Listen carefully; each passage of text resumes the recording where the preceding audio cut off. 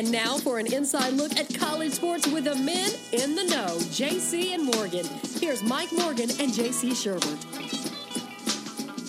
Welcome one, welcome all to another installment of the JC Morgan podcast, where we celebrate college football and pepper-crusted bacon, the things that we love in life. He is JC Sherbert, man to millions across the country and, for that matter, the globe and beyond, of 24/7 Sports and thebigspur.com.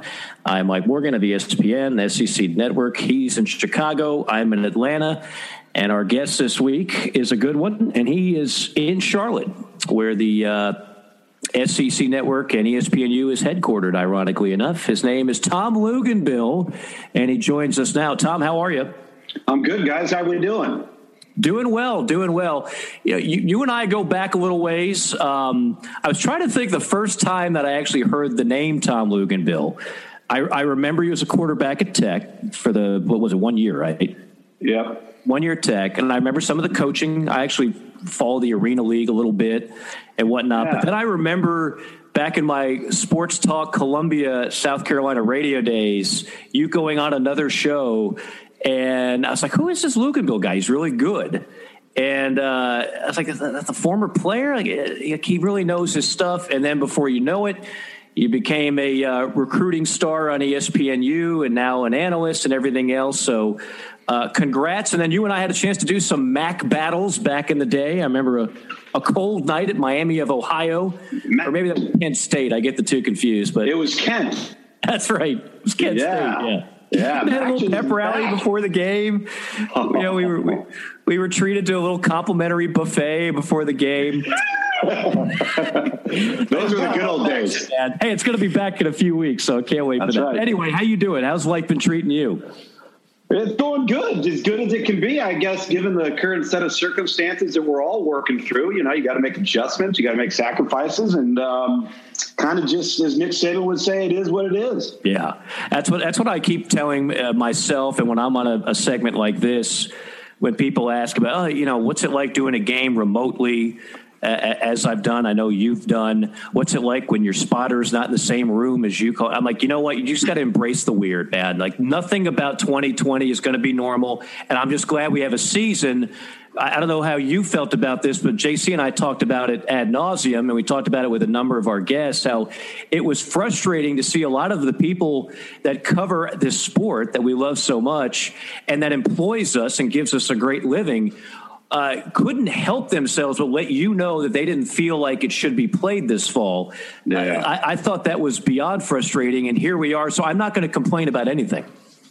Yeah, I'm happy as all get out, too. I mean, listen, has it been ideal? Has it been easy? Is, calling a game essentially in a broom closet with a bunch of television monitors and a 2-second delay? And like you said, no spotter, no stats guy. And really, that stale environment, and you know what I'm talking about. There's no atmosphere. There's no energy. You don't have any noise. It's quiet, and it's that's been as big of an adjustment as anything. One of the things that's helped me, though, guys, is my last 7 years as a field analyst on the field. I don't have monitors down there, and I don't have a field producer, and I don't have a spotter, and I don't have stats guys. So I had become so accustomed to training myself to broadcast off what I see right in front of me. All right. And while kind of keeping track of my surroundings. So having to move into this role and take more of a booth role, albeit not really in a booth, that's helped me, because any monitor in front of me is a monitor I never had before. Any angle is something I didn't have before. So I kind of use that in the sense that, that's neat. I don't usually get to see it from that perspective. So that's actually been good too. Yeah, I think you're right. You learn to really appreciate the things that we ordinarily take for granted. I mean, I mentioned some of the MAC games that you and I have had the pleasure of calling. I mean, they're not all going to be, when you're broadcasting games at this level, you're not always going to have 100,000 fans, right? Right. I've called even SEC games. Like I've called a game at Vanderbilt that has like 3,000 people in the stands. Yeah. But it's amazing, and we saw this weekend. I think when people heard, like, for example, SEC, you're only going to allow 20%. It's not going to be nearly the same. It's not the same, but I'll tell you what, those 20,000+ fans at Texas A&M, unbelievable. In week one, the South Carolina-Tennessee game, the 20,000 fans were at Williams-Brice. It does make a huge difference between that and zero. Yeah, any type of crowd noise is better than zero. I always point to that first game of the year that Herbie and Reese did, Navy and BYU, where Navy did not allow a single person in the stadium, and they weren't piping in noise over the PA system. Mm-hmm. Most of these programs now are actually using EA Sports and some of the video game crowd noise stuff to pipe in along with whatever the 20,000 is they're letting into the stadium. And the thing that I've noticed that I've found to be interesting is, yes, you have crowd noise. Yes, they can be a factor. But at the same time, when you start to listen closely and you watch these teams, it's amazing how many games we've gone through, or at least I've broadcast over the last 5 to 6 weeks, where the hard count is so good and has caused so many either false starts or offsides penalties. And I had a game with SMU where Garrett Riley, the offensive coordinator, could literally speak, to Shane Buechele from the sideline and vocalize what he wanted him to do. Didn't need a hand signal, didn't need any of that. So everything has changed, both behind the camera, in front of the camera, on the sidelines. It's just a whole different world.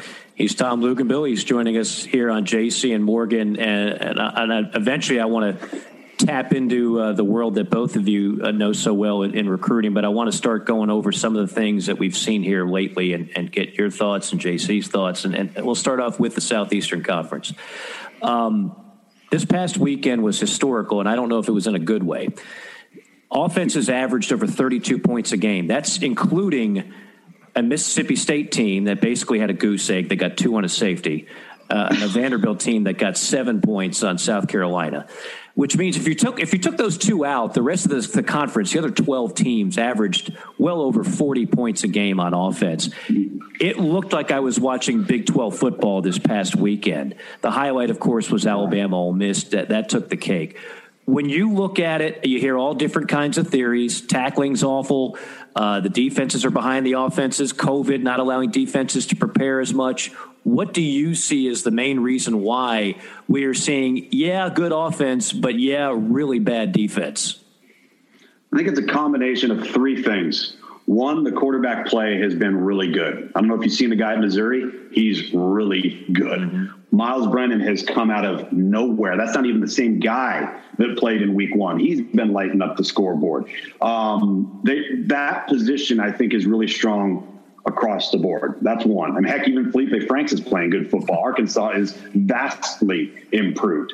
That's number one. Number 2, I just think the offensive personnel, if we're just talking about the SEC, but I think it expands to the Big 12 and the ACC. The offensive personnel is so good and is so difficult to handle in space that there are mismatch advantages. And because the quarterback play has been good, they've been able to identify it and take advantage of it.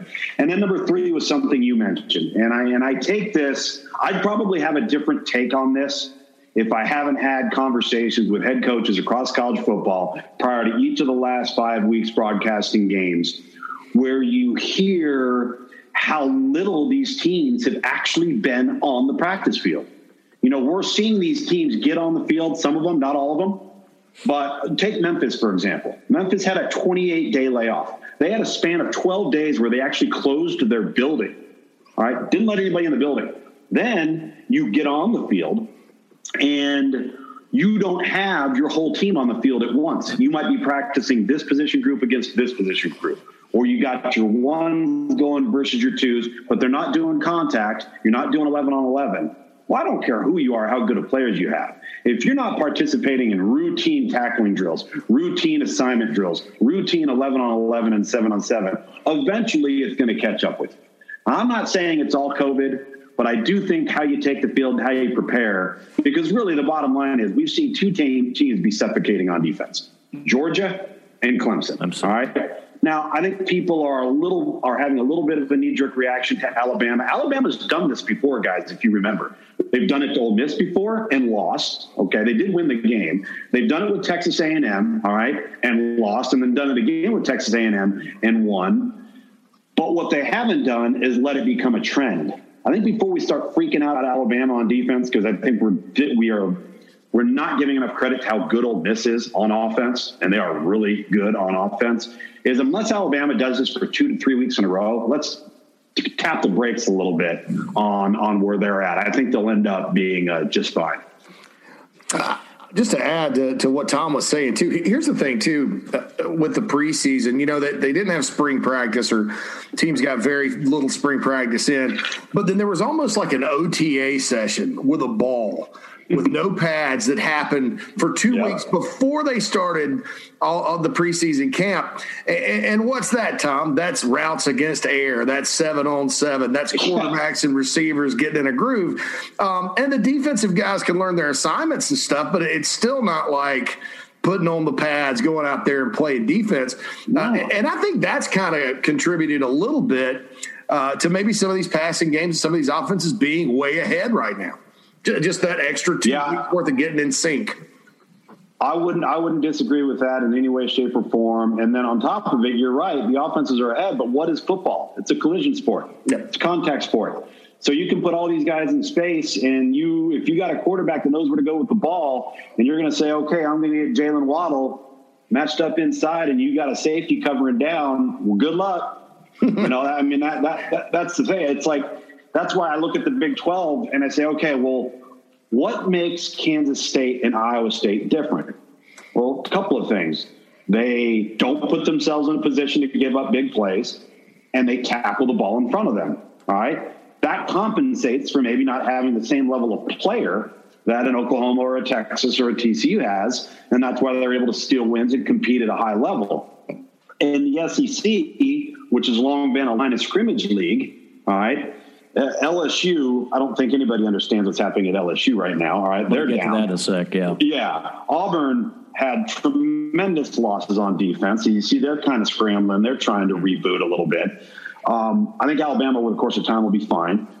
Florida's struggling right now with a lot of new faces. Tennessee, I think, is coming along, but they're not good enough and they're too deep yet. So it might just be a bit of a recycling with some teams defensively in this league, and we haven't seen that in a long time. And when something happens, guys, to Alabama the way it did, because it's Alabama, it becomes magnified because you don't see it. It doesn't happen. So when it does happen, everybody's got their socks blown off because it's rare. So it stands out more as opposed to if that happened to, Arkansas, or maybe it happened to Kentucky years back when they weren't any good.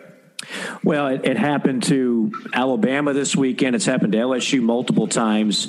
And I think what we discovered in full effect, with all due respect to Kellen Mond and A&M's offense, Florida doesn't have a defense right now. I think we underestimated some of the losses they had from that D-line a year ago. Yeah.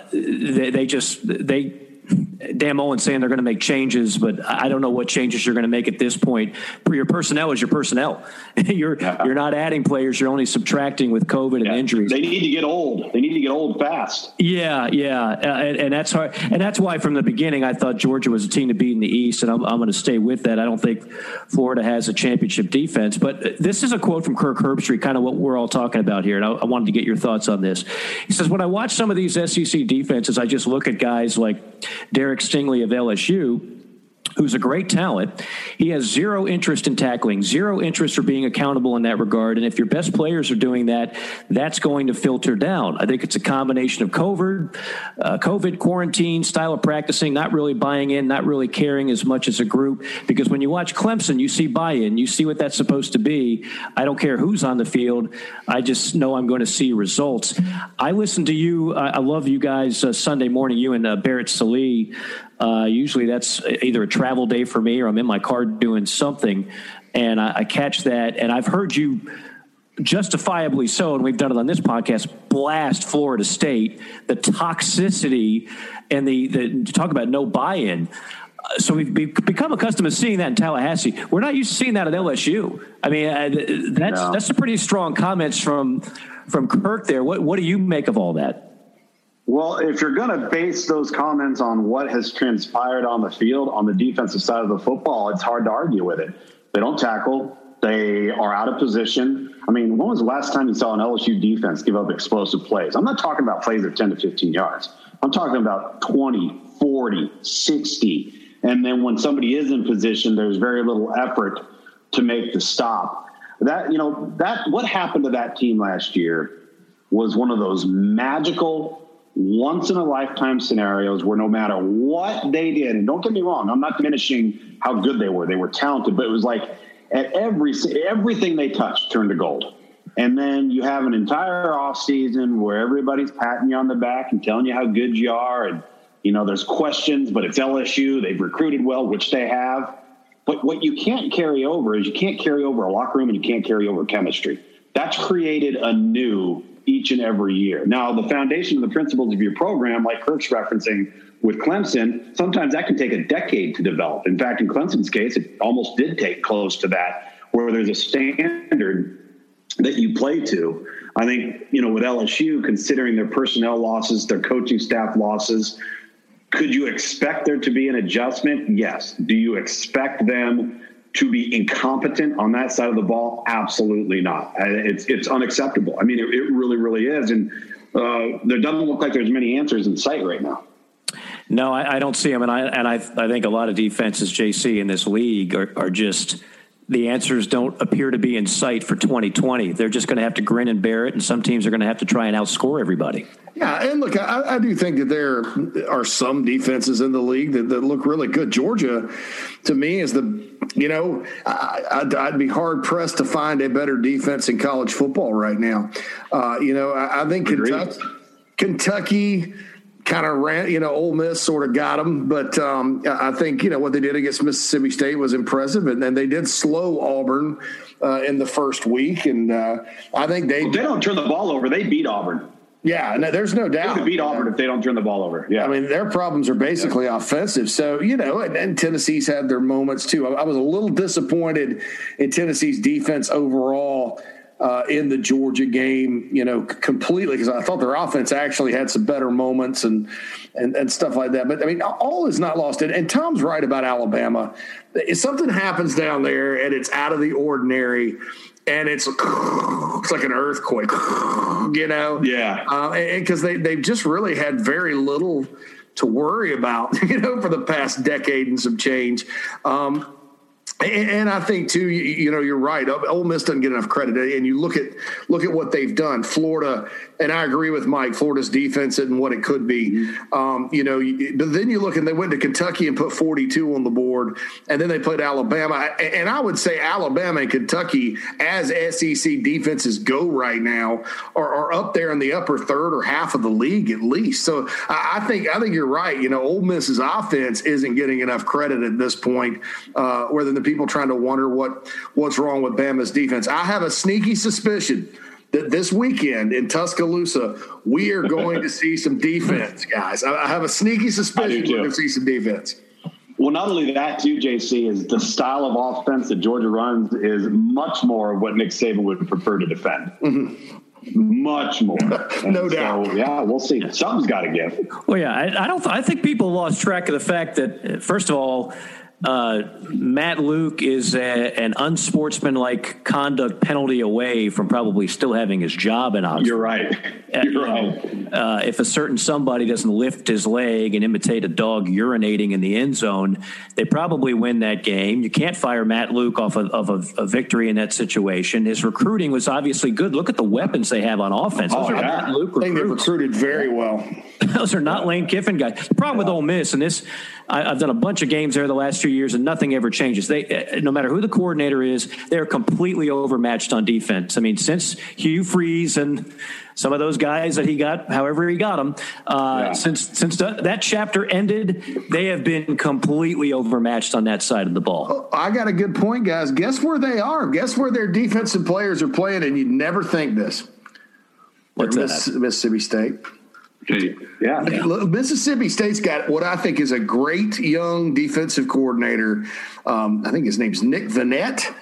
He's from San Diego State. I know you're familiar with San Diego State, Tom. Yeah. You were asking me earlier where I first heard about Tom, and I saw him play at Georgia Tech, and that's when I first heard his name. But I also used to stay up and watch San Diego State games, and his dad, Al, was the coach of the Aztecs for a while.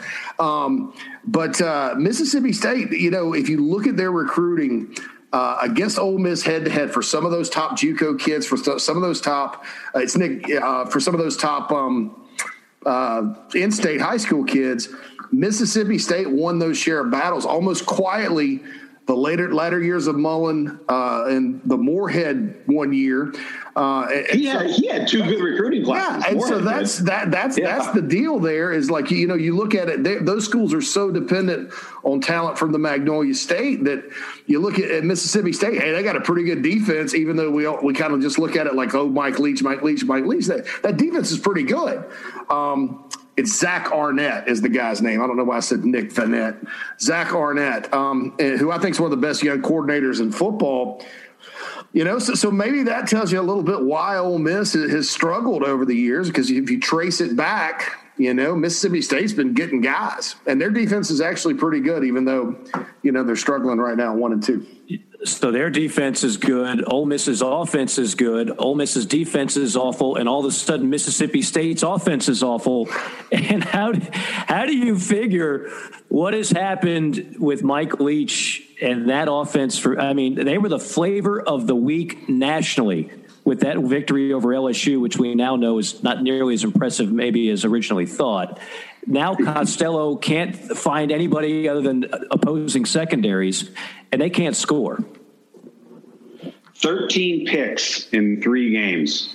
First of all, here's the deal with Mississippi State. And this is it really, for the most part, been the deal with the air raid offense when it's had to play quality line of scrimmage programs, okay? They really struggle. That's why it's been a Pac-12 minute scheme, rarely playing somebody that up front can beat you up, just schedule, and create some problems, which is exactly what Jimmy Lake did at the University of Washington in the Pac-12. They got really good because they were comparable with the other teams in the league, and you could get in the scoring races, and people would try to defend them, and Washington State got better than those people, except Washington, especially on the defensive side. And then you look at the opener, LSU's thinking they're LSU. What are we going to do, right? We're going to rush 4 and 5. We're going to play man defense. No, you're not. Now look at the next 2 weeks, Arkansas and Kentucky. They rush 3, rush 4, drop 7, drop 8. And Arkansas has 9 yards. Mississippi State has 9 yards rushing against LSU, 87 yards rushing against Arkansas, and essentially no semblance of a run game versus Kentucky. Well, you can't sustain that. When your quarterback is under duress versus 3 and 4 man rush, you've got some real problems. So the recipe's out there. Everybody's watched it, and all they're going to do is see more of what they've seen over the last 2 weeks. And both of those games have resulted in losses and, like I said, 13 interceptions. It's been anything but pretty right now in Starkville, and I liken it to any other great coach that has maybe a little bit of a wart either on his personality or sometimes on the results. When you're winning, Mike Leach is entertaining, is funny as hell. He is so likable. And then when you're losing, you talk to some of those other fan bases, all that really gets old in a hurry. Like it's still a win or lose league, and personality and style points don't matter if you're losing, especially the way they've been losing. We'll see if they can right the ship. He's one of 4 new coaches in the SEC. Of the 4, Tom, which one excites you the most? Well, right now, I think you'd probably have to say it's Lane Kiffin. And maybe secondly, it's the job Sam Pittman has done.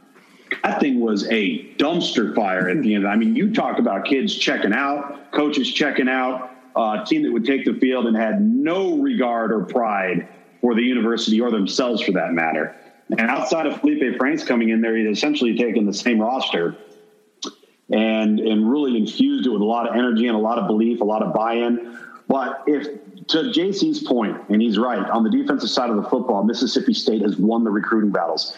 If that starts to get flipped in state, with the offensive personnel that Lane Kiffin's always going to have access to because of the offense. The proof's in the pudding. Guys are going to want to come play there. Quarterbacks are going to want to come play there.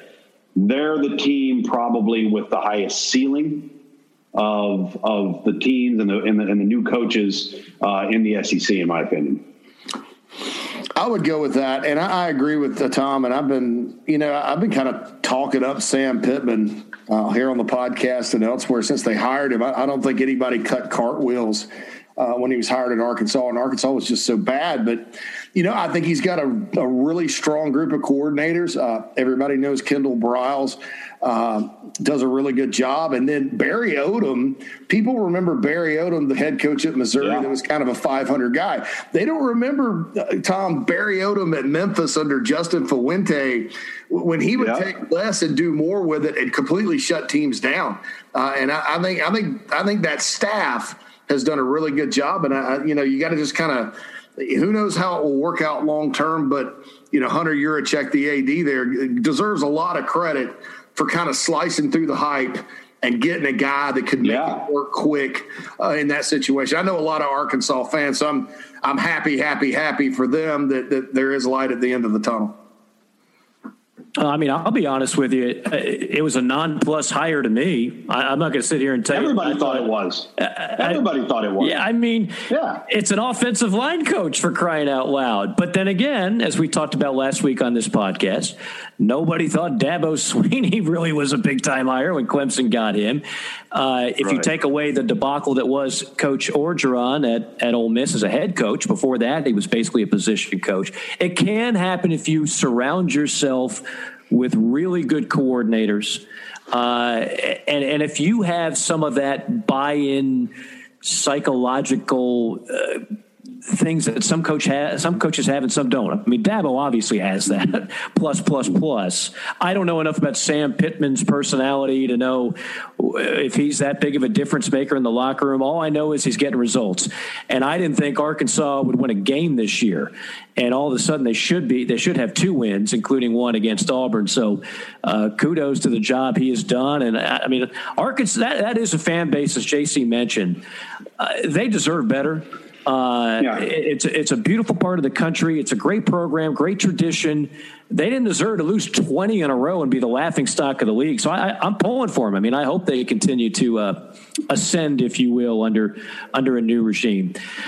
Tom, when you go back to your other crew, I know everything's been switched around with COVID, but with you and I guess it was McElroy and Dave Pasch.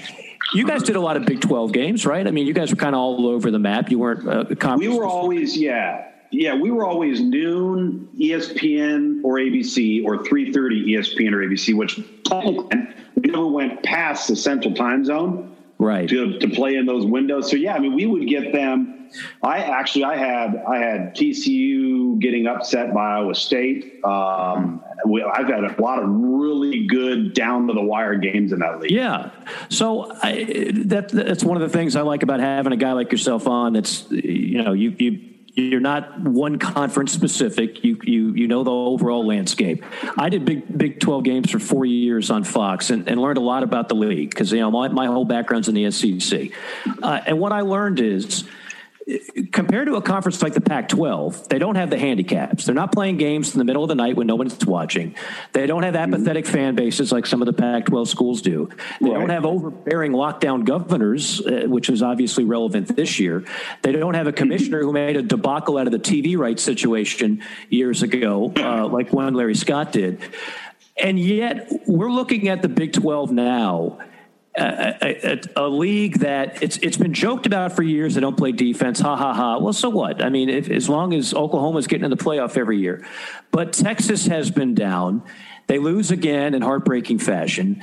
You've got 3-4 losses to the Sun Belt. It looks to be like another year where the Big 12 is going to be shut out of the playoff. We're almost talking about the Big 12 in the same way we're talking about the Pac-12, and that it's not in the same league. SEC, ACC, Big Ten, and I can't figure out why, because that's a conference that has a lot of schools that have a lot going for it. I know why. Tell me. Because their player pool and recruiting doesn't offer up any front people on the defensive side of the ball. for whatever reason, if you transplanted 5 states in the state of Florida in the Southeast, and you took that population and put it in Iowa, Kansas, Oklahoma, Texas, let's say Nebraska, New Mexico, all right? Then all of a sudden you'd have different teams on defense in that league than you'd have in the SEC. And then the SEC would have the problems with their defensive personnel up front. There's just no guys. And you can see it with the eye test. When I say that, when you're on the field in pregame warmup and you're looking at, and I'm not just selecting a team here. It's pretty much by and large, including Oklahoma. Texas is the team that looks closest to being big and physical, but not across the board. But even Oklahoma on the smaller end, all right? TCU really small at corner, shorter guys that run really, really well. And then you get on the sideline and you look at Ohio State and you look at Clemson. And let's just say you look at, even a Mississippi State. It's always been a really big physical football team. There's a difference in body types, and the difference is up front. Why can't Oklahoma win a college football playoff game? Because every time they get in the playoff, they're playing somebody that can get them off schedule on defense, can rush the passer, and make them somewhat one-dimensional. There's nobody else in their league that can do that consistently. Now, we've seen in the Big 12, there's a lot of any given Saturday scenarios, like everybody's hanging their hat on Oklahoma State. I guarantee you Oklahoma State is going to lose to somebody. They'll lose to somebody. Nobody's running the table in that league. You watch. And so, for me, it's the recruiting base of front people. The Pac-12's got the same problem. Mm-hmm. There's Kayvon Thibodeau in the Pac-12, and that's it. Try just off the top of your head when you're looking at the Pac-12, it's hard to name a dominant defensive lineman on any of the teams in that league outside of that kid. And the ACC and the SEC, you can name 7. Right. Yeah, and you look at it too. The state of Texas, for some reason, and look, there's always exceptions. I mean, there's a Myles Garrett that comes along or whoever. Yes. Texas does not necessarily once you get past East Texas and you go towards the big population centers, there's not a lot of defensive linemen. You'd be surprised, compared to other schools or other states in the Southeast. California will get them too, but now, there's an exodus. When California has that special defensive lineman, they're either going to the Pacific Northwest to play for Oregon or Washington, or then they're heading back east to Ohio State or down south to Clemson or wherever. And that used to be USC, and USC's guy to lose. Yeah, that kid wasn't going anywhere but SC. Exactly, and so now it's completely different. And you're right. I've noticed this about Texas for a long time, even back when I was doing recruiting. There was just something a little bit, couple of inches here, a wingspan there. Good players, good solid players, but they didn't look like the guys back in Louisiana, Mississippi, and Alabama. So that's a very good point there. That's a very good point. The other thing too is on average. The state of Texas alone will sign roughly 375 kids in a recruiting cycle to an FBS letter of intent. All right. That is a huge number. The question is, can you avoid signing the finished product? Because Texas is notorious for producing guys that are the exact same guy as a senior that they were as a sophomore. And then you get them into college, and guess what? They're the exact same guy as a senior in college that they were as a senior in high school. And that's how the TCUs and the Oklahoma States, and for a long time Missouri when they were in the Big 12, they would go take the guy that Texas and Oklahoma were overlooking, all right, and develop that player into a really good player because he had a high ceiling for development. He wasn't overtrained. He wasn't tapped out. He wasn't a finished product. And that's how those other teams, that's why the Gary Pattersons of the world, make the livings that they make. They do a great job of identifying and projecting forward a guy that's going to be a really good player that maybe everybody else overlooked. Talking with Tom Luginbill, and I know we're already over time. We'll wrap it up here with one more question, and then we'll let you get on to your myriad of duties and activities and recreational habits and everything that is Tom Luginbill. I wish I had recreational habits. Yeah, don't we all, right? This time of year. JC and I have talked about this for a number of years, and I wanted to get your thoughts on it. And in a way, this does tie back to another one of your specialties in recruiting. It wasn't that long ago that Michigan shared a national title. Nebraska won 3 national titles. Southern Cal was a powerhouse out west. Texas won a national title in 2005. But now we have what we refer to on this podcast as the cabal, which is the same handful of schools competing for the championship every year. And I think some people were getting hopeful. Well, COVID is the ultimate wild card year.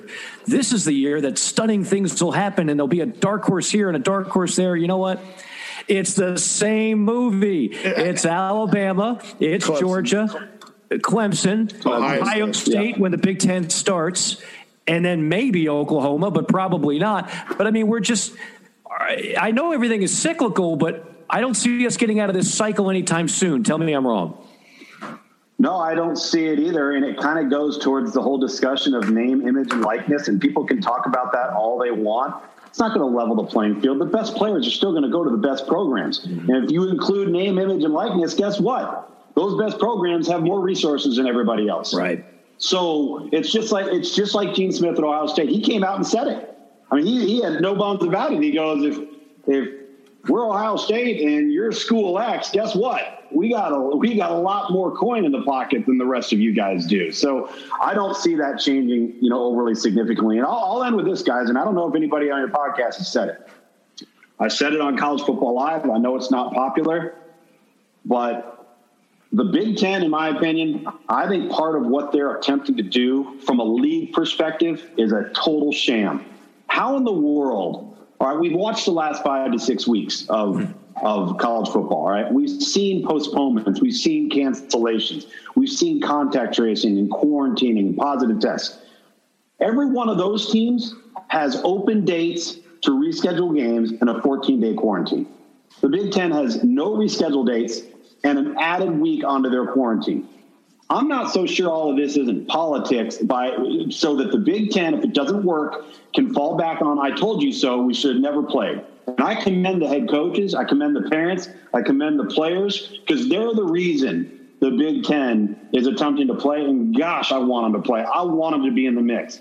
But I've also had these conversations with these coaches the last 5 weeks, and I've heard what they've gone through. And I've heard, the contact tracing nightmares, which, by the way, are actually worse than the positive test, because they treat the contact tracing guy, even if he tests negative, as if he's positive. So he goes into quarantine too.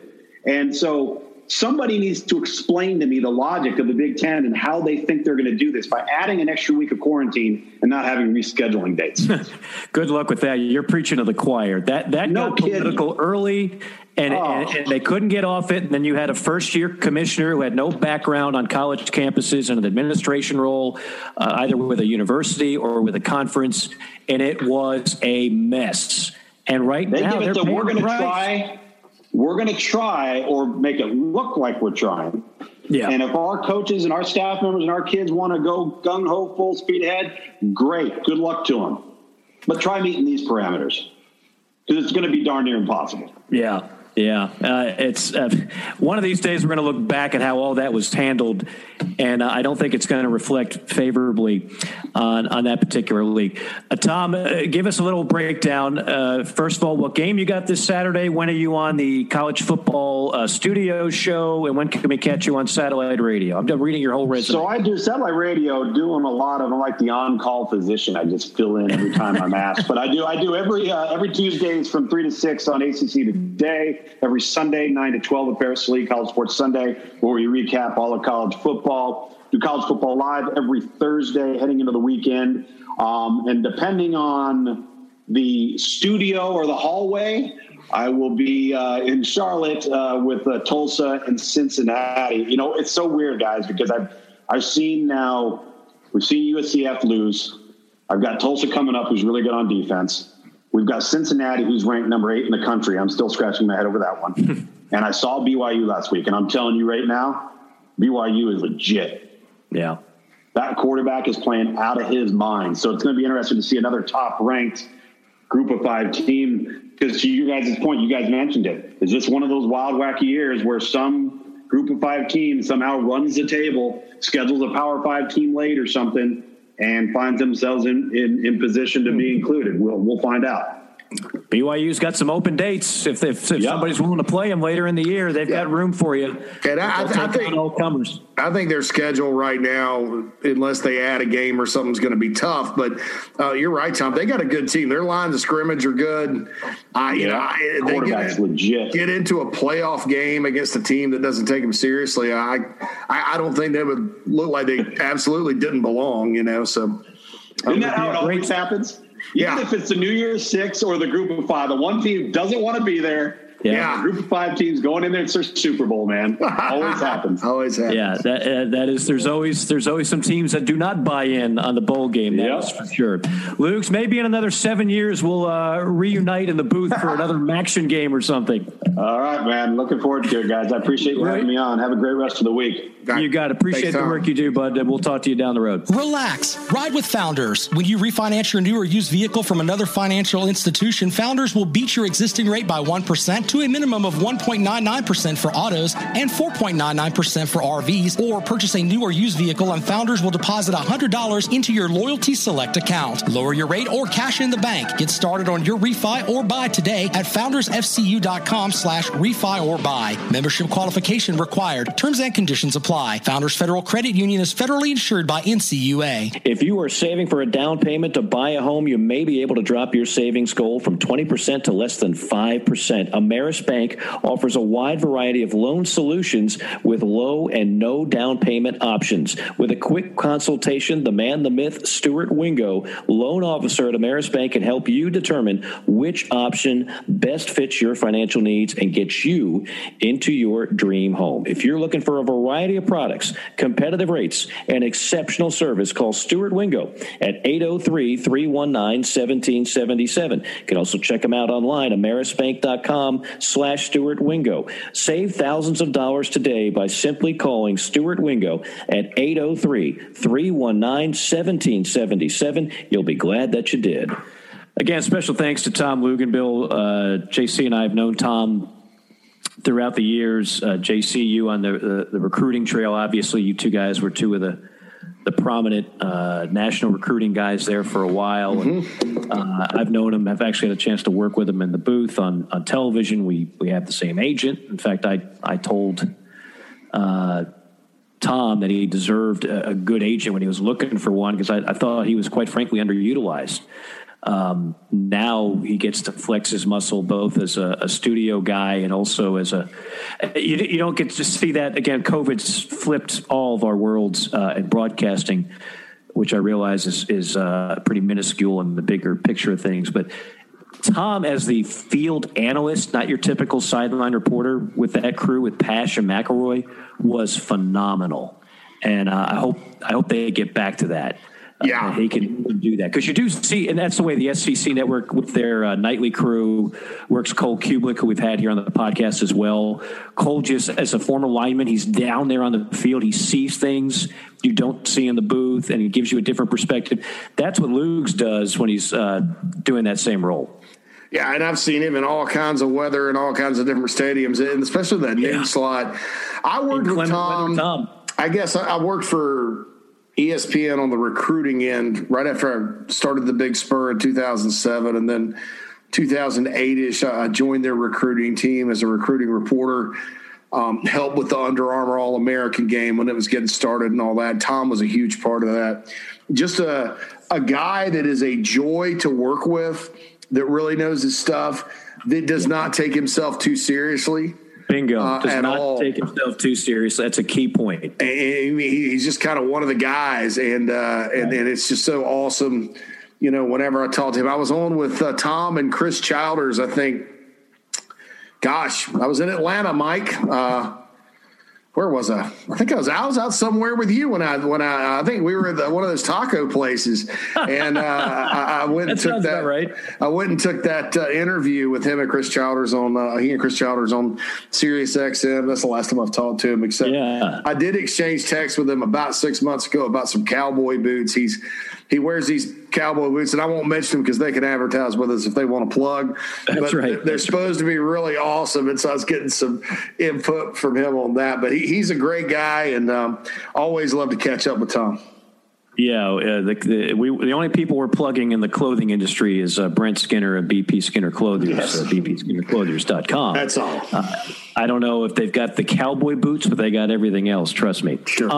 Okay, so we went along with Tom, and I figured that might happen because Tom's a great guest, and when you get into a flow with one of our, like we had Andy Staples. I told him 20 minutes. We wound up having him on almost an hour because we couldn't get Andy off, and I didn't want to. Yeah, cut him off the show. He was great.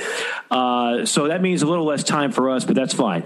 So let me do this, since our loose format, we're one of the most loosely formatted shows out there.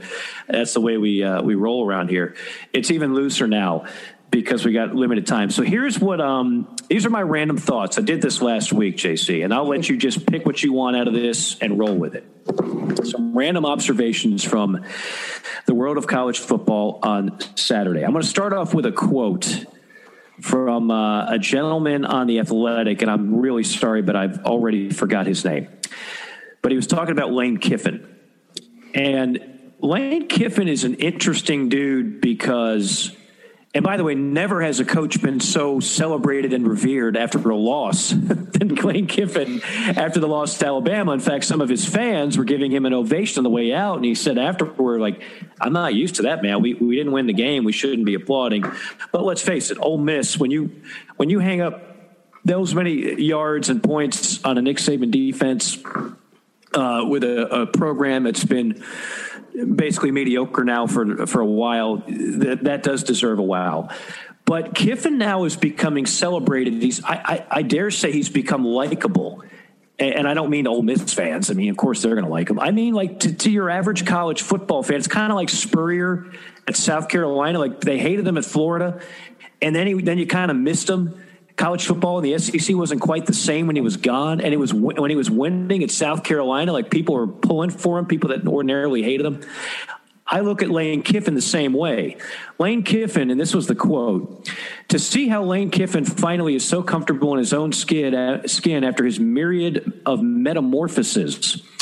Golden boy, entitled brat, glorious failure, pariah, and at last free spirit was that uplifting. And I think that's a great way of putting it because Lane Kiffin has been considered all those things. Anytime you're the son of a coach, which, by the way, our previous guest, Tom Luganville, was, but Tom wasn't afforded the same opportunities that Lane was. I mean, Lane was given an NFL job at the tender age of 30-something, without tremendous credentials at that point. He got an opportunity at Southern Cal. He got an opportunity at Tennessee. And then, of course, FAU. But, I mean, before FAU, Lane's stock was not real good. I had my doubts, quite honestly. I mean, I've said on this podcast, I'm not sure if the steak matches the sizzle. So if I was like an AD, I don't know if Lane Kiffin was going to be high on my list of hires. Because we've seen it before where there's a lot of buzz surrounding Lane and he's got this offensive genius tag. And, he worked with Nick Saban and then him and Nick, there was clearly a rift. And but at Tennessee, he was 7-6 the one year he was there. Did not do particularly well in the NFL. The resume is not as successful as maybe the overall conversation is. That being said, I believe you're not destined to follow one path. His career arc, if you will, could very well be on the uptick. And going back to our conversation with Tom, if they start recruiting in Oxford, and boy, who would not want to play for Lane Kiffin and Ole Miss right now? If you're growing up in the state of Mississippi, you mean to tell me there's not some buzz surrounding that program? Lane Kiffin is more mature, is a better coach, and is more, dare I say, likable. So that was one thought. Well, go ahead. I'll get your thoughts on that, and then I'll get to my myriad of short topics here. I think people, too, misunderstand Lane Kiffin in terms of, like, what is Lane Kiffin's offense, and when has he had great coordinators that really kind of crank it up a notch? His offensive coordinator is a guy, Mike, named Jeff Lebby, who was the OC under Josh Heupel at UCF. He's Art Briles' son-in-law. Now, think about his really good first team at FAU that won the conference championship. who was his coordinator there. It was Kendall Briles. So when you look at him over his career, he's had some good go of it, running his offensive system. But when he adds that extra octane into it, it really becomes something special, because then you have a blending of ideas that really, really work. He's not doing the same thing at Ole Miss that he did at Alabama. He's not even doing the same thing that Alabama does now. It's a lot different and a lot faster and a lot more, Big 12-esque because of what he's done. And I also think, the guy was 34 years old when he got the Raiders job, which is, to do my Lou Holtz impersonation, it's awfully difficult. It's awfully difficult job. I think if he'd have stayed at Tennessee, who knows what would have happened, because he had a great staff and they were recruiting very well, including one Ed Orgeron. But he went home, went out to Southern Cal, which I think it probably is a better job than Tennessee. And they were just in a tough situation being on probation. And then he goes to FAU, and he's almost this guy now that's just become this I don't care kind of legendary guy. His personality is such that it's just like, from the needling lane, he's got that kind of, I don't know, frat boy disposition, where it's just like, I'm going to go needle Lane Kiffin. Or, like my buddy was talking to me the other day. House, it's Lane Kiffin. Yeah, we were like, who knows what's going to happen in Alabama Ole Miss? Lane Kiffin may moon the entire opposing sideline. You just don't know. That suit alone that he wore to Kentucky a couple of weeks ago that went viral. Unbelievable. So, and look, guys like college kids these days like guys like that. They like football to be fun.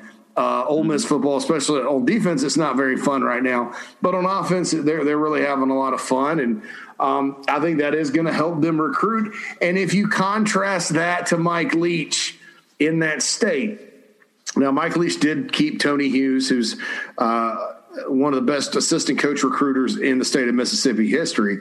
But if you contrast that in that state, Mike Leach is a fun coach, and we all think he's hilarious and like him. But as far as kids go, if you think about it, he's kind of a taskmaster. He kind of called everybody out this week and said, hey, if you're not committed, we don't want you, and all that. So that's going to be an interesting dynamic and contrast down there, Oxford versus Starkville here in the coming years. Yeah. In terms of who's going to win those battles. Yeah. I think you're spot on. Lane Kiffin is kind of, he's hip. Yeah, Mike Leach is a guy as lovable as he is. It's I remember he was at Texas Tech the same time Bobby Knight was, and the two have something in common. They both can be funny as hell, and they're intriguing. But there's another side. When things aren't going well, this is not the first time Mike Leach has done something like this, and it doesn't always go over real well with the players in that locker room. So you have to be careful. There were a few coaches I thought, if you could have a take back, this is why you have a cooling off period, right? Because after a tough loss, you need to really just take a deep breath before you start talking to the media. Yeah. I thought I thought when Nick Saban was basically saying that they were stealing signs, and then Nick has walked that back as well as he should. That's not why Ole Miss scored a bunch of points. I don't even know how you're stealing signs when they're snapping the ball with 31 seconds left on the play clock. That's some really quick sign stealing if you're the offense there. And then Dan Mullen, right after a tough loss, he's basically hinting there's a lot more Texas A&M fans that were supposed to be there. Why don't we sell out the Swamp? And then Pat Forty made a big deal out of it in his column. Of course today. Yeah, and you're like, guys, come on. Yes. Well, Pat has been forced to have somewhat of a positive disposition about college football for a while. Again, he's got that article all written in case something goes tragically wrong here, and then he can't wait to say, I told you so, we never should have played, him and some of his brethren there. But look, it was if Dan Mullen could walk that one back, I think he would too. There were a few things that were said in the SEC after tough losses, or in the case of Alabama, a more competitive win. And let me just say this. We used to do a segment, hits and misses. I'll be the first one to tell you I missed on that. I told you that Ole Miss was going to score some points because they do have weapons. But I didn't think that game would be a fourth quarter game. No way, no how. And not that kind of track meet either. I thought, I thought it'd kind of be like Ole Miss's game with Florida where it was, 51-35, but you never really felt like Ole Miss was in a chance to win, had a chance to really win. Right. So here's some of my other observations.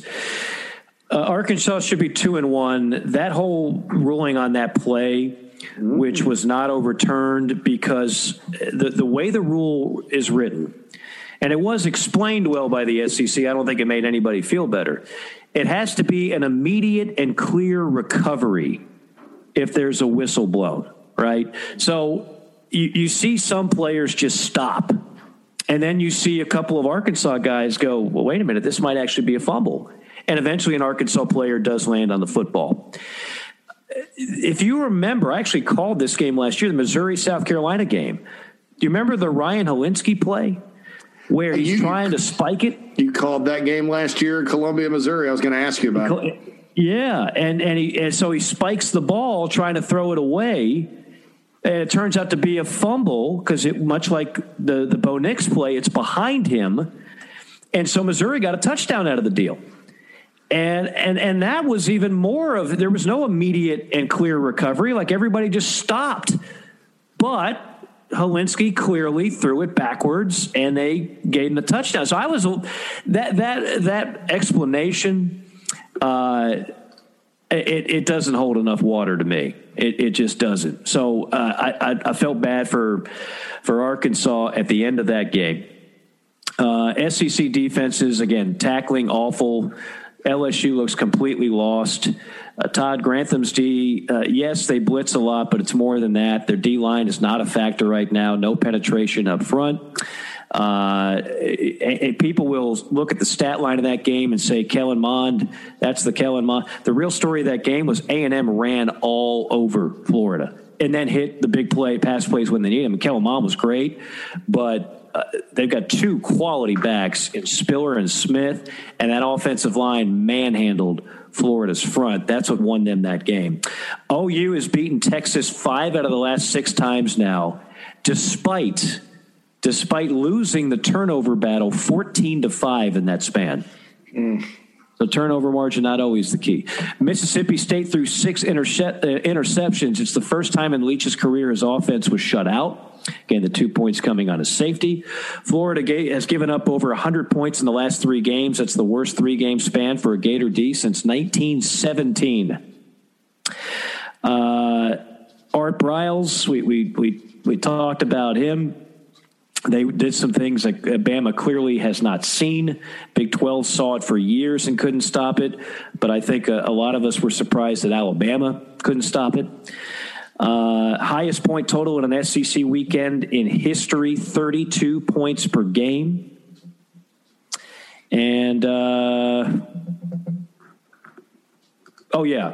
could I forget? Every year we go through this where someone says after Miami, God forbid, wins 2 games, the U is back. The U is back, dog. No, the U's not back. Clearly not in the same class as Clemson. If it wasn't for a blocked field goal at the end of the half, that game would have been an embarrassing margin. Miami's just, even with De'Ara King, Clemson's at an entirely different level. And that's it. Yeah, those are good random thoughts. I'll point out the Clemson Miami thing, and I sort of felt that. I didn't know Miami was quite ready to go in there and win, and they didn't. And it was sort of, you kind of started to understand too while watching them why Brent Venables is, one of the best probably the best defensive coordinator in college football. His defense isn't struggling right now. I'll tell you that right now. Nope. Clemson and Georgia, that might be the only 2 teams that play defense. I mean, looking at it, I mean, Travis Etienne is just playing out of his mind. Trevor Lawrence is just so efficient and good. Braden Galloway, here we go. All you people that think Clemson is loaded up with nothing but 5 stars. That's wrong. You have to evaluate well. Not everybody recruits like Alabama and Ohio State. Braden Galloway, 3-star tight end from nearby Seneca, South Carolina. He had 1 offer. That was from Clemson. 74 receiving yards, 2 touchdowns, 4 catches for the Tigers. So, looking down the road in the ACC, Mike, it's I don't think Notre Dame – I think Miami is more closer to Clemson right now than Notre Dame. Now, that game here in a couple of weeks is prime time in South Bend. But looking down the road, people were saying, well, Pitt could give them problems. I don't think, Pitt, Virginia Tech, whoever, I don't really see a team that's going to give them any trouble until they get to the championship game, and if that opponent is North Carolina. And for some reason last year, North Carolina knew how to play them and scheme them up. I think Jay Bateman, the North Carolina defensive coordinator, even though he gave up 45 points to Virginia Tech this past weekend, is one of the best in college football. I think they could be problematic in a championship game type of situation. Even at that, I have my doubts. I think Clemson's just too good. I just looking at the rest of the ACC again this year, I think that it is a better league than it has been. But I think a lot of these teams are still maybe a year away from trying to take down the Tigers. I would certainly concur with that. Just some headlines before we go into this week's slate of games. Vandy Mizzou became the first SEC game postponed, but again, because Greg Sankey came up with the perfect blueprint, unlike what the Big Ten and some others are trying to do, they've got a week reserved just for this occasion. So they will be playing on December 12th, where there are no games scheduled, and we'll take care of business then. I don't want to say anything, flip about this, like this is the best news Vandy could have, but Vandy's in a world of hurt, even if they're at full strength. They were competitive in week 1, but for the most part, they are now with Arkansas moving up. They are clearly the team that's most behind the 8 ball in the SEC. We'll see how they regroup. Yeah, they only dressed 59 players for the South Carolina game, so they're struggling. And just got completely worn down. Florida has 5 new virus cases before the LSU game. That's going to be a story that's going to be constantly being updated between now and kickoff, obviously on Saturday. The Baylor AD says the outbreak that has postponed their game against Oklahoma State likely linked to a false negative. Oh, that's tough. How can you? That's tough. Yeah. That's really tough. Oh, the transfer thing. I don't know if you have that on your headlines. Transfer thing. And I was going to ask Tom about that if we had more time. This has been, in my opinion, inevitable. Mm-hmm. You're now going to have the one-time transfer. This is going to pass. We all know NIL is coming down around the corner like a freight train. All the things that people complain most about are now being eradicated. Again, in the case of this, like it doesn't bother me any, but you are going to have coaches recruiting players that are already on other rosters. Mm-hmm. They're just going to try and do it without getting caught, but that's going to happen. It happens in basketball with the grad transfers now. So we'll see how that works out. I understand it because clearly they have no logic or consistency when they determine who gets the waiver and who doesn't now. So on one hand, I like it because we don't have to rely on the NCAA to try and justify why they do it in some cases and don't do it in others. But I do think it could be wrought with some problems as well. Free agency is coming to college football. Yeah, that's between that and NIL. That's a great way of putting it. Mm-hmm. We are entering free agency in college football. I know some would say, well, so what? Why not? Free market society, capitalism. Again, it's like I always talk about with college athletes being paid. which inevitably somebody who starts off that argument always starts it off in a dishonest and an uncredible way. I've never been against college athletes getting more. They already do get much more than they did 5 years ago, 10 years ago, 20 years ago. Just understand, when we open up the doors to NIL, we are inviting recruiting violations in free agency. We just are. That's going to be the landscape of it, and hopefully it'll be monitored properly and it'll be smooth. I'm pulling for it, but I do have some reservations about how it's going to be implemented. I mentioned Caleb Chapman, the A&M receiver that nobody from Florida could cover, or as I like to call him, Chris Doering 2.0. He's likely out for the season now. Hurt himself on the last touchdown. That's tough. Aggies receivers, man, they've just been taking a beating this year. Yeah, they already had their top returning guy opt out, and now they had a guy that looked like he could be a rising star, and he might be out for the year. Syracuse, their star, and I didn't even know they had many stars, but they do have an All-American defensive back by the name of Andre Cisco. He will miss the rest of the season. So Dino Babers and company. Remember when Dino Babers was like a hot name? Remember when that people caught Syracuse football fever and Dino Babers fever? They're now an underdog against Liberty this week. That's where football is. Yeah, they did have a big win at Georgia Tech 2 weeks ago, and then Georgia Tech turned around and beat Louisville. Georgia Tech, I think, is going to be kind of an unpredictable team this year. I think that when you look at it, they are starting to recruit more larger skill talent, bigger receivers, guys like that. They desperately need a quarterback. They're actually looking for one in the grad transfer market this year. I think they're going to be fine. I think that at Syracuse, sometimes, like you say, Mike, when you have that one big year, everybody thinks, well, they've arrived. But, he sort of scraped all that together. The ACC was down. He had the one big year where they won, 9-10 games, beat Clemson. Now they're kind of back down to earth. But I think they'll be okay. Syracuse is redoing the Dome. It's kind of an outpost in the ACC. There is talent in their footprint. I think they're actually recruiting better than people think. But yeah, that's a tough loss in the secondary to a team that, has had its moments. They had North Carolina to the third quarter in the opener, really close. North Carolina pulled away. And like I said, the win over Georgia Tech, but that's a situation there that I've always kind of been intrigued by. And just kind of knowing some things about them behind the scenes, I feel like they'll be, even if with a loss to Liberty this weekend, they're heading back in the right direction. But yeah, as far as Dino Babers going and getting like a bigger, better job somewhere, that's going to have to wait. He's going to have to try to continue to get it done up there in Syracuse. Yeah, that a little bit of luster has worn off there. All right, in an effort to avoid any possible SEC bias talk on this podcast, I'm going to mention some other games that are going to go on this weekend that are not in the SEC.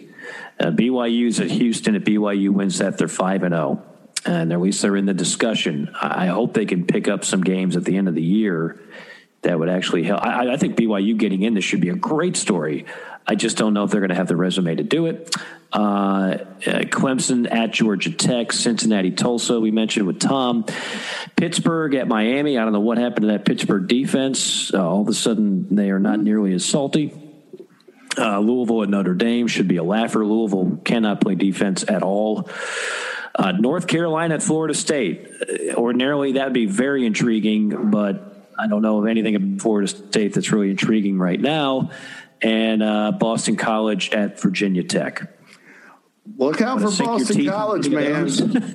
Look out for Boston. Look about Phil Jurkovich. I think that's how you say it, because that's the guy's name, Mike. If you don't pronounce it right, it sounds kind of bad, So Jurkovich, I think is his name.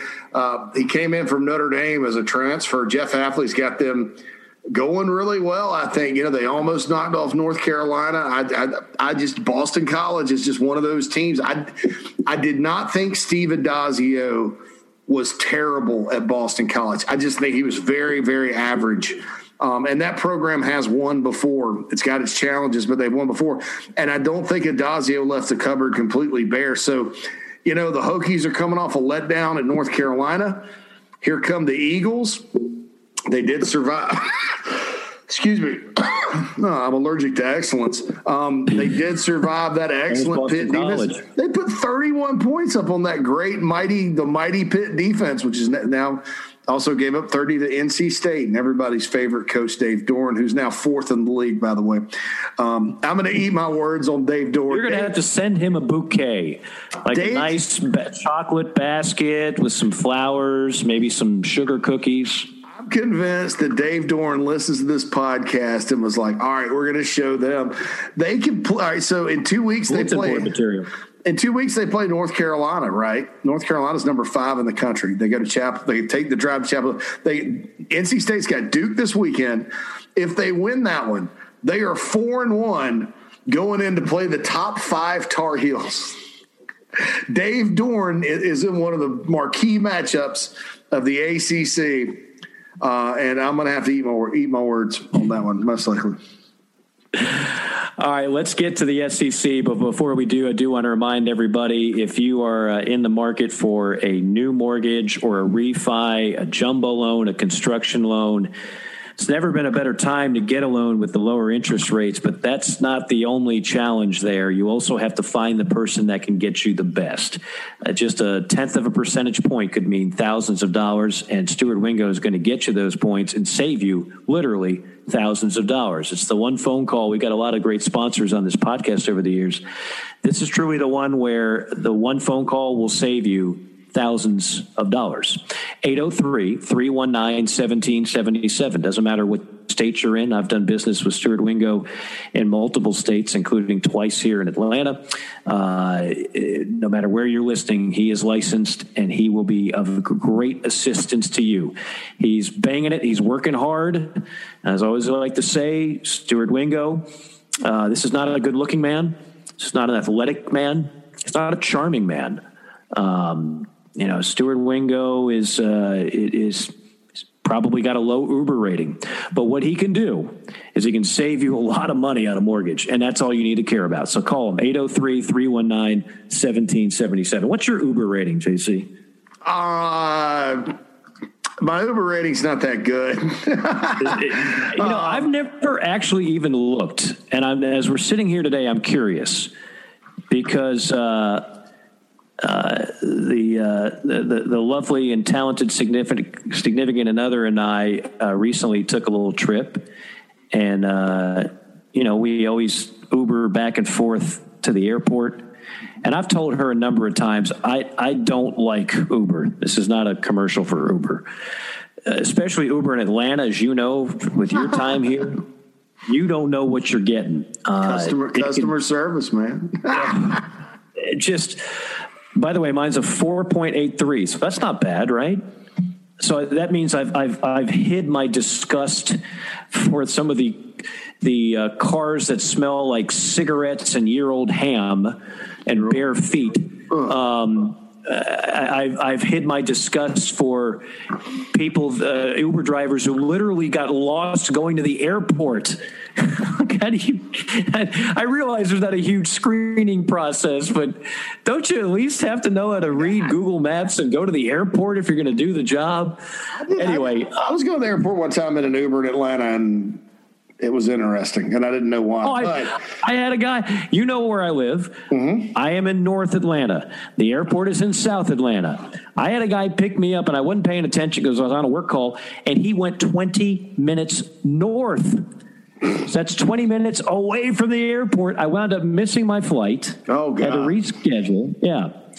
I think Uber gave me a $5 off coupon, so that was very nice. Yeah, I usually take Lyft. I don't, and I actually started doing that in Atlanta because my Uber rating was not that good because I kind of don't have as much patience as you have, and so I started taking Lyft, and I got a pretty good Lyft rating, I think. So. Okay, well that's good. So that's good. I want to know. I think the people deserve to know next week what your Uber rating is because That sounds like it could be a very interesting story. I don't want that to go viral.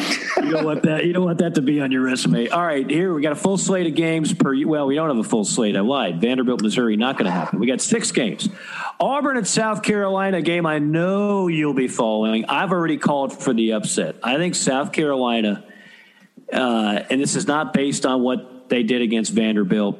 The basis is psychologically they needed something good to happen. It did. This is the kind of win Muschamp could really use. It came close against Tennessee. I didn't like what I saw with Auburn against Arkansas. I don't like what I'm seeing with their offense right now. I think this is primed for an upset. I think that when you look at it, Auburn's a 3-point favorite. I certainly think Auburn's probably got more difference makers, at least when you compare their difference makers on offense to South Carolina's offense. But check this out. Through 3 games, Mike, Auburn's defense is giving up 421 yards per game, 49th in the country. South Carolina, 330 yards per game, number 18 in the country. Gamecocks are top 50 in total offense. Auburn's number 67. Bo Nix has been sacked 7 times in 3 games. South Carolina's got the number 3 third down defense. They're number 6 with time of possession. And I think that's a very important stat in this one, because I think the more you can limit Auburn's opportunities, the less chance Malzahn and maybe Chad Morris have to dial up some of those gadget plays that, can get you a cheap score or 2 for Auburn. I'm going to make my prediction later this week on this game, but I do think it's a golden opportunity. South Carolina has never beaten Auburn as a member of the Southeastern Conference. They have not won against Auburn at all since 1933. South Carolina has beaten every other. To put it in perspective, the Gamecocks have beaten Alabama 3 times since they've been a member of the SEC since 1992. So, but never beaten Auburn. So this is a big, big game. Once again, it's an opportunity game for Will Muschamp and his staff to kind of stem the tide of negativity. And I think they're catching Auburn at the right time. I do too. Talent advantage, Auburn. For some reason, I feel like game advantage, Carolina. Ole Miss, Arkansas. The fighting Kiffins against the fighting Pittmans. The Pit Boss. The Kiff. What do you got? I'm curious to see the chess match between Barry Odom and Jeff Lebby and Lane Kiffin. I think that you start thinking about it, Mike, and what's been so impressive about this Ole Miss offense. Florida's obviously struggling on defense, but I say this on this podcast. We've done 100 and some odd episodes of this podcast, and I've said it from day one. With Todd Grantham as your defensive coordinator, it is feast or famine. And offenses have been sort of feasting on what he's done at Florida so far this year. They put up those yards and stuff against the Gators in the opener, and I'm like, well, that's to be expected. Well, then they go up to Kentucky, and they go up and down the field on those guys.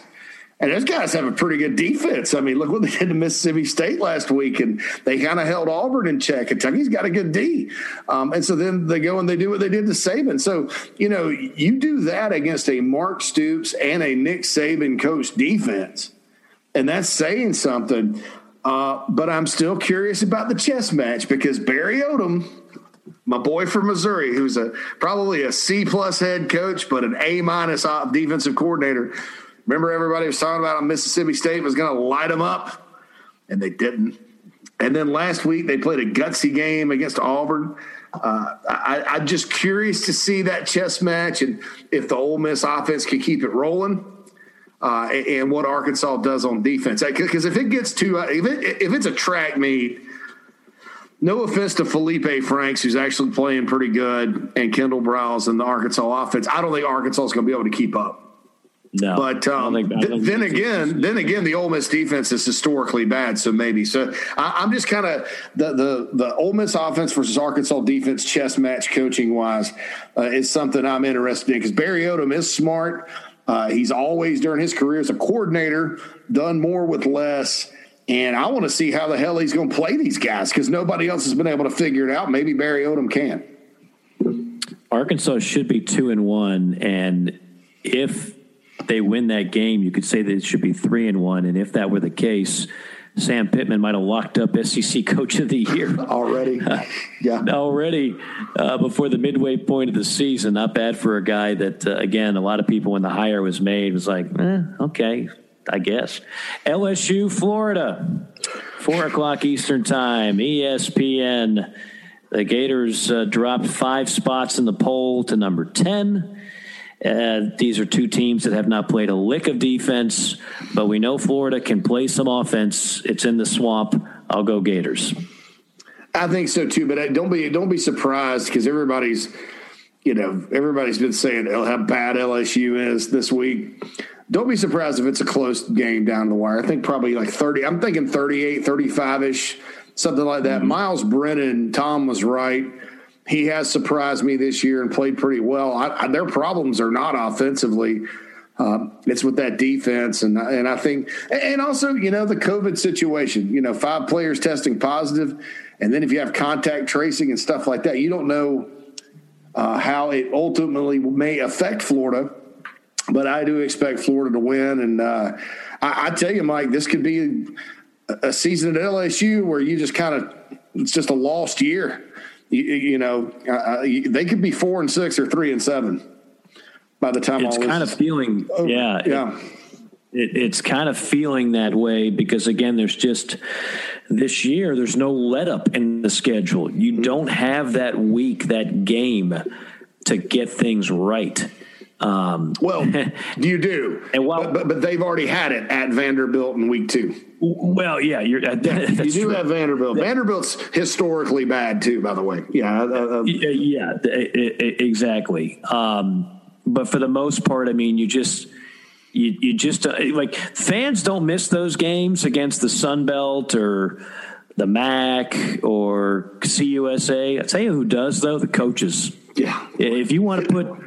What's the drug that makes you tell the truth? Sodium pentanol. Yeah, is that right. If you want to inject those SEC coaches with sodium pentanol, they'll tell you they miss those games. They miss them. They serve a purpose for them. They really do. But not this year. It ain't happening. A&M at Mississippi State. A&M is 6.5-point favorite. I don't know. Does Mike Leach right the ship because? That offense has been putrid. I'm telling you, look out for the Mississippi State defense in this game. I've actually, through the last 2 weeks, I've been impressed with them. KJ Costello cannot continue to turn over the football. I mean, he turned it over against LSU, but because that was such a monumental win and nobody expected it, and it's the Pirates' first game in the SEC and all this other stuff. Everybody kind of excused it, but, then you go and you can only manage 14 against Arkansas. And then, you get shut out offensively against Kentucky. Kentucky only had, Mike, I think 100 and something yards of offense in that Correct. game, which also tells me Mississippi State's defense is pretty good.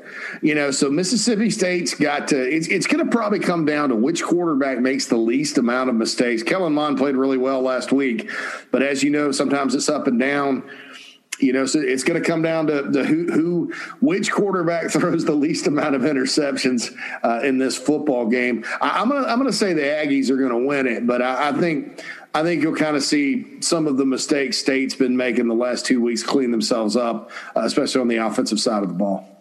Yeah, I'll go with the Aggies, although this game is begging to go the other way. Like everything about this game says go with State because everybody's counting them out. Yeah. Go with State because you can't trust Texas A&M. Can't. Go with State because they're at home. Like everything is telling me to go State, but I'll go with Aggies as well just because I think they're a better overall team. Kentucky, Tennessee. It'll be at high noon. UK in Knoxville. The Volunteers a 6-point favorite. I think Tennessee will get up off the mat, and it's because of this, man. I mean, Kentucky cannot beat Tennessee. It just doesn't. It never happens. I don't care how bad Tennessee is or how good Kentucky is. It never happens. Let me just take you down memory lane here, Mike. All right, so let's go back to the first year. Let's just take post Philip Fulmer. Tennessee's 2-1, 3-1, 4-1, 5-1, 6-1, 7-1, 7-2, 8-2, 9-2 in the 11 years since Philip Fulmer left against Kentucky. That means Derek Dooley and Butch Jones have owned them. They owned Rich Brooks, they owned Joker Phillips, and they've owned Mark Stoops. Last year, 2 years ago, in 2018, Jeremy Pruitt was in his first year. Tennessee wasn't very good. Tennessee steamrolled those guys. Even the wins Kentucky's had, Mike, like 29-26, they beat interim head coach Brady Hoke. And then they beat the Doolander in 2011, 10-7. I mean, so they've only beaten one full-time coach at Tennessee, a non-interim situation, since Fulmer left. And then when Fulmer was there, it was before that game in 2011 where Kentucky beat them, Mike. Kentucky hadn't won since 1984. Tennessee leads this series 81-25-9. And 7 of Kentucky's wins in the series of the 25 were during the Bear Bryant era at Kentucky. I was waiting for you to break down the history of bourbon and whiskey. Hey, look. That's what they should call it. But, man, I mean, it baffles me because, if you think about since Tennessee's sort of been in the wilderness, Mike, there's been a lot of years Kentucky's been a demonstrably better football team than Tennessee start to finish, but the Vols have found a way to win. So I have no reason to not go with Kentucky, but it's 2020, and like you said, anything could happen. I'm going to reserve my opinion on Tennessee's offensive line. I'm going to give them a continuance for one more week. They were not good at all against Georgia. We know how good Georgia's defense is. Garantano was awful against Georgia. You got to protect the ball, son. You're a senior now. -1 rushing yards. -1 rushing yards against Georgia, too. I'm going Kentucky for those reasons. Uh-oh. I'm going Kentucky on an upset. That's bold. Kentucky's been a little bit of a disappointment so far. Yes. But I'm going to take them in an upset in this game. That's bold, brother. That's a bold move. Every now and then you got to go with Old Pappy over Jack Daniels. Yeah, they played the trophy for this game. They once involved a trophy. Okay, it was the wooden beer barrel. Right. And somebody had an issue, and they had a car crash, and then they quit with the barrel exchange. But have they eliminated car crashes since getting rid of it? No, they after Tennessee won last year, so it does exist. It does. The barrel still exists. They just Tennessee still has it because Tennessee tight ends coach Brian Niedermeyer, after last year's win, posted a photo of the barrel on Twitter. Okay. So it's still there. It's kind of like they still drink in Jacksonville at the Landing when Florida and Georgia meet, but you can't call it the world's largest outdoor cocktail party. Yeah, it's the world we live in, man. Yes, it is. And this is the week we live in. It could be the game of the year, regular season. Alabama, Georgia, CBS going prime time on this one, 8 o'clock Eastern time. We already broke this down a little bit with Tom back when we had him on. Alabama's a 6-point favorite, by the way. I mean, for me, this game comes down in a lot of ways, believe it or not, to Stetson Bennett IV, the legal owner of Bushwood Golf and Country Club. Because if he continues to make the kind of plays that he's making, no one's accusing him of being a Heisman Trophy candidate. But if he continues to play the way he's playing, I don't see a weakness for Georgia. And we know there's very few teams that don't have a weakness this year in college football. And Alabama's defense showed a few warts last week. I'm sure they'll tighten a lot of that up this week. I think it's got a chance to be an outstanding game. If it was on a neutral field, definitely I would be very tempted to go with Georgia. It's at Bryant-Denny Stadium. Nick's got them all fired up even after a win, but he had plenty to be miserable about after that game against Ole Miss. I'm leaning toward Alabama. I'm going to go Alabama too. I almost want to go because I do think Georgia's got the best defense in the country. But boy, Alabama's skill, talent, the RPO game they run. If anybody can match up with Georgia's defense, I think it's Alabama's offense. And I think Alabama's defense is, don't be fooled into thinking that that's a typical performance by those guys. Still a lot of talent. And, I think Georgia's offense has been serviceable and give Stetson Bennett the third or the fourth, whatever, Bushwood guy, give him all the credit in the world. I just think it's going to be a different type of challenge this weekend. And it's tough, I don't think this is necessarily fair to Georgia that they have to go play two of their traditional rivals in back-to-back weeks in Auburn and Tennessee and then go to Alabama. I mean, I guess that's what happens when you're playing an all-SEC schedule and you're Georgia because you have a lot of border rivals and things of that nature. But I think having this game right now is a little bit unfair to them because they've had to get up huge the last 2 weeks for two teams that want to go in there and kick their butt. Now they got to go into Tuscaloosa. But I'm going to go Alabama. I think it'd be a heck of a game, though, like 24-21-ish. Yeah, I'm looking forward to it. This is a game that defense is not optional. It will be played. Georgia's been outstanding all year on that, and I do believe that Alabama will tighten some things up, and this is not going to be a shootout. This will be your typical SEC game of the week between two powerhouses with a lot of athletes on defense that can make some plays. So that'll be a lot of fun. This has been a lot of fun, JC. For those that haven't enjoyed the fun on a weekly basis, A, scold them mercilessly, and B, tell them how to change that. Oh, yeah, just go to Apple Podcast if you got an iPhone. Please rate us 5 stars. We're looking to get 500 ratings and reviews before the end of the season. We're getting toward that number, so thank you for that. But we still need a whole lot more. Just say, hey, these are good guys. Listen to their podcast. Okay. Also, if you don't have an iPhone, you can get on the Stitcher app, which is a podcasting app, Google Play. iHeart, we're on the iHeart app. And sooner, we're almost to where we're going to be on Amazon Music and Audible, but that's not yet.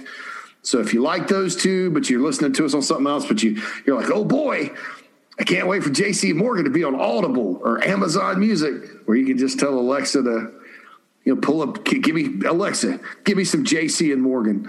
I think that's that'll be happy. And my Alexa's talking back to me. I should have known better before I said that. But yeah. So but even if you're not an iPhone user, if you wouldn't mind going to Apple Podcast and doing the rating and review, it's real easy. We really appreciate that because that gives us a lot of clout, I guess, and brings us up in terms of rankings. Yeah.